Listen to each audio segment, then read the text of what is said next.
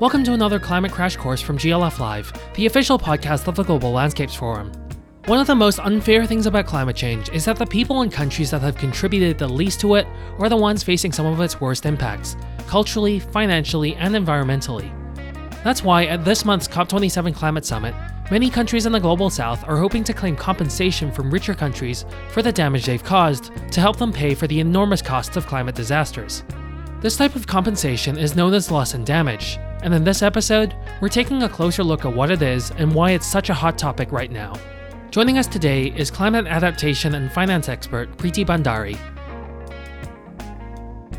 So last week we learned about greenhouse gases, what they are at the molecular level and how they work in our atmosphere. And here today we are switching gears a bit, and we're going to look at one of the topics that's being talked about most ahead of this year's climate negotiations in Egypt, and that is loss and damage. In lines with the massive uptick in natural disasters in recent years, loss and damage is a term I've been seeing much more in the news, and probably you too. So today we're going to hear about what it is and what it means from an absolute expert. So with that, I would like to welcome Preeti Bhandari. Preeti is a senior advisor in the Global Climate Program and the Finance Center with the World Resources Institute, WRI. And in this capacity, loss and damage is one of the issues on which she focuses most. And prior to WRI, she's held senior roles at the Asian Development Bank, as well as the UN Framework Convention on Climate Change, where she negotiated major climate finance agreements, among numerous other successes there. And she is also a lead author for the IPCC's famous Sixth Assessment Report. And I could go on and on about her accomplishments, but we're rather going to dive into the questions and pick her brain about this really important topic. So Preeti, welcome. Thank you so much for taking the time to share your expertise with us here today. And let's just start with the basics. Briefly, in your own words, what is loss and damage? Thank you, Gabriella, and thanks for the opportunity to talk to your audience.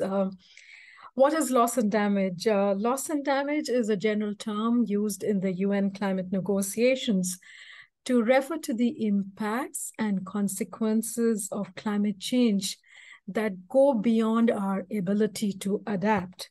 So it could be, loss and damage due to extreme events like cyclones, like floods and heat waves, many of which we have been witnessing a lot over the recent years. Or it could be due to slow onset events like sea level rise, which is a few millimeters per year or per decade or so, or events like glacial retreat, desertification.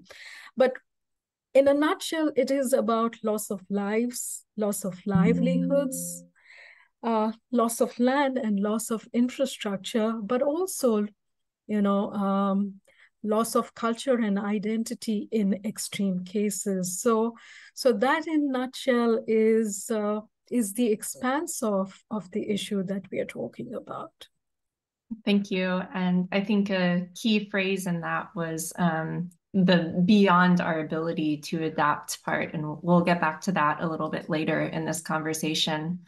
So you're talking about the losses incurred by climate change to not only people's environments and their homes, but also their lives and their cultures and their personhood.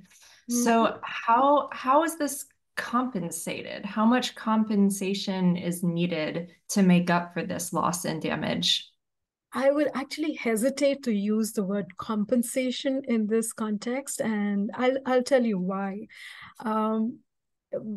When the Paris Agreement was negotiated and the article on loss and damage was included in the agreement, there was a general understanding in the so-called cover decision that inclusion of this particular issue in the Paris Agreement is in no way an admission of liability or compensation at any given point in time. So that is the broader construct within which the discussions and negotiations on loss and damage are expected to be undertaken at COP27 and beyond.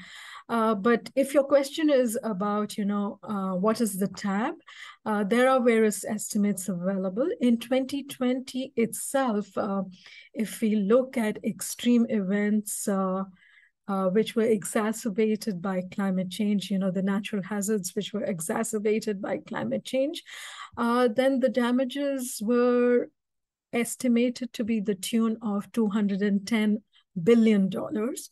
There are various studies, various modeling, estimates that are available for future losses and damages due to climate change.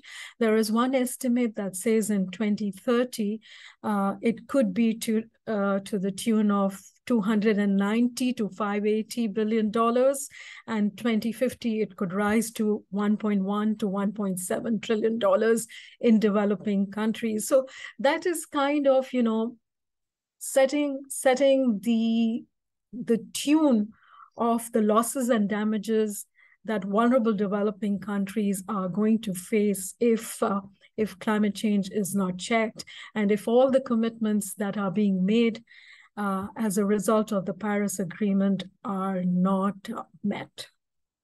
These are staggering sums of money that you're talking about. And that's just, these are figures that you're citing for single years, not even periods of time. And that goes to show just how extreme things are getting. You also talk about, this is what it's going to cost for developing countries. And the climate change breakdown is that developed countries are the ones who have caused this most, and so they're the ones who need to pay to the developing countries and those who are affected most.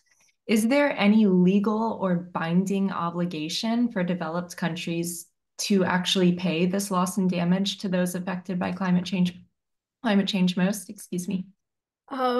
As I said earlier, the issue of compensation, liability, and legal obligation was parked at Paris in terms of, the legal nature of providing that kind of support. But it is in the context of what you rightly said, it is in the context of climate justice. Those who are the least responsible for emissions and runaway climate change are bearing the brunt of it. So it is a question of climate justice. It is also a question of solidarity. We are working in a multilateral context. So to what extent, these damages in vulnerable countries can be supported by those who have the capacity and the ability to support that from a solidarity perspective. And while there are efforts, to bring back this idea of compensation and liability and reparations, it is more in the context of taking a step together to address the most critical issues, the most critical demands, and dealing with the vulnerability of those who are poor, who are least capable to deal with it. So it is that discussion is, stemming from those principles rather than the legally binding or compensation related constructs. All right, so we're going to have to hang our coats on climate justice then. Moving into the difference between loss and damage and others, kind of similar terms. There are other types of climate finance out there. Two of the main ones are for climate mitigation, which is money going toward efforts to keep climate change to a minimum, to curb emissions, to keep global warming in check. There's also climate finance for adaptation, so funding ways for us to cope with climate change and to adapt to its effects. How is funding for loss and damage different than adaptation or mitigation funding? Well, there are some overlaps, like you have said. The language which was discussed in Paris talks about averting, minimizing, and addressing loss and damage. So what you're talking about, in terms of averting loss and damage, mitigation is the best way to do it. If you reduce emissions, you're contributing to reducing the impacts of climate change. So that is the averting part of it. The minimizing part of it is realizing that there are going to be runaway climate impacts. To what extent can we adapt to them? Of course, there are limits to adaptation also. There could be limits in the sense that climate impacts are so severe, for instance, that we lose our coral reefs and associated livelihoods. So that is a situation which is probably irreversible. But there are other situations where, we could adapt, but people, countries do not have the resources, the money, or the infrastructure to adapt. So that is, the soft limit to adaptation. So averting definitely has a bit of an overlap with loss and damage financing, but the bulk of it is addressing. It is, post facto, once an event has occurred. How do you address the loss and damage? Of course, in the negotiations, the scoping out, of what will constitute loss and damage that needs to be supported or responded to is still under discussion. But there are these overlaps and there are these distinctions that need to be clarified in the negotiations, that the funding will be for what, where, and how. Okay, so a bit of overlap, but also the bulk of it is in response to these events. Thank you. So getting back to why this term is so in the news and on the tips of our tongues now, vulnerable nations have been pushing for loss and damage since the 1990s. This is actually nothing new. It's only just being addressed in more seriousness now. So why is that? Why is it being taken more seriously at this point in time? Well, the first thing I would like to recognize is the perseverance of certain countries, the small island developing states, and also the least developed countries that have really kept the issue alive over the years. You said, yes, 1990 was the first time that Vanuatu brought up this issue and actually wanted it to be part of the Framework Convention on Climate Change. But that was not to be. And at that point in time also, there were all these concerns about compensation and liability and setting up precedents. So negotiations is a delicate art of give and take. Yes. But the issue has been kept alive by these vulnerable group of countries. And in the climate negotiations, it has evolved from establishment of various mechanisms and various bodies to start talking about it, to build the evidence base. But I think what has really happened in the last few years is that science has really brought that evidence base to the fore. And, the recent IPCC assessment that you talked about, the sixth assessment report, has fairly and squarely put the loss and damage issue on the table. In fact, this is the sixth assessment report, which is talking about hard limits and soft limits to adaptation. And beyond that is the actual, loss and damage that we're talking about. So the science has caught up. The vulnerable countries have kept the voice up, and there are various stakeholders, I would say, including young people like you, who are really looking at it from a climate justice perspective. So all these have confluenced together to really bring it to center stage. And at COP27, as you rightly said in the beginning, this is going to be a preeminent issue on how the multilateral community really comes together to really address it and find pathways forward. And as I said earlier, in the context of solidarity, in the context of climate justice, standing together with the poor and the vulnerable who are bearing the brunt of it already.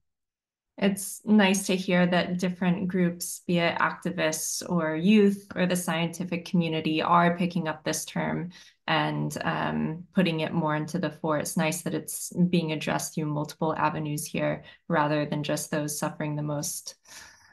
So your last answer actually brings me to my last question, which is about the UNFCCC, and with COP27 coming up in just a few weeks' time. And UNFCCC actually has a new executive secretary. So its leader now comes from a small island developing state, one of these countries that's been pushing for loss and damage for a very long time. So under his leadership, and with the recent rise in news coverage around this term, and generally that this COP is based in Africa, one of the regions of the world that suffers most, what do you expect this year's COP to achieve for loss and damage? Do you have any hopes or any expectations for what's to come there? Well, I hope I had a crystal ball, and there are just a few weeks left to COP27, but this galvanizing of various forces and different moments that you're talking about, or different events. The new executive secretary, coming from the Caribbean, and he has already made that kind of a pronouncement or commitment that this particular issue has to be addressed. It may be a difficult issue to address at the COP, but such difficult conversations have to take place in right earnest, and substantial, meaningful discussions need to take place at COP27 to look at where is it that we can find solutions within the UNFCCC context, or strengthening existing funds. So this is what the new executive secretary has said. But it is also an opportune moment, as you said, the COP being held in Africa, and the incoming presidency of Egypt also being firmly behind finding solutions to this issue. And of course, the first and foremost, I think, litmus test would be whether and how loss and damage, funding arrangements for loss and damage gets adopted in the agenda item for COP27, because at this point in time, there are various diplomatic efforts underway to find what would be palatable to all countries for the adoption of the agenda, including an item on loss and damage.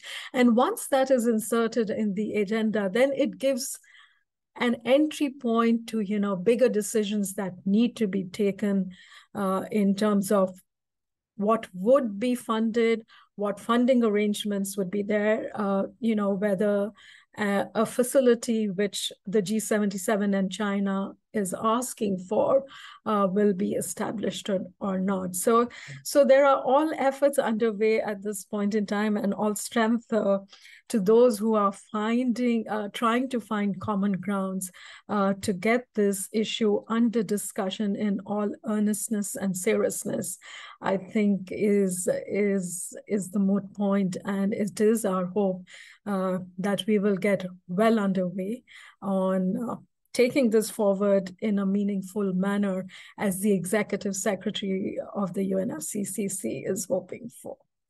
Thank you. It's nice to hear that there are some entry points that are being pushed for, and we just have to wish Godspeed to the negotiators that are pushing for this most, and keep our fingers crossed that it will get the attention it deserves in this year's negotiations. So Preeti, those were all of my questions. So we'll wrap up here. Thank you so much. It was really insightful to learn about this term from you and hear all of your expertise on what it means and what we can expect in the months to come.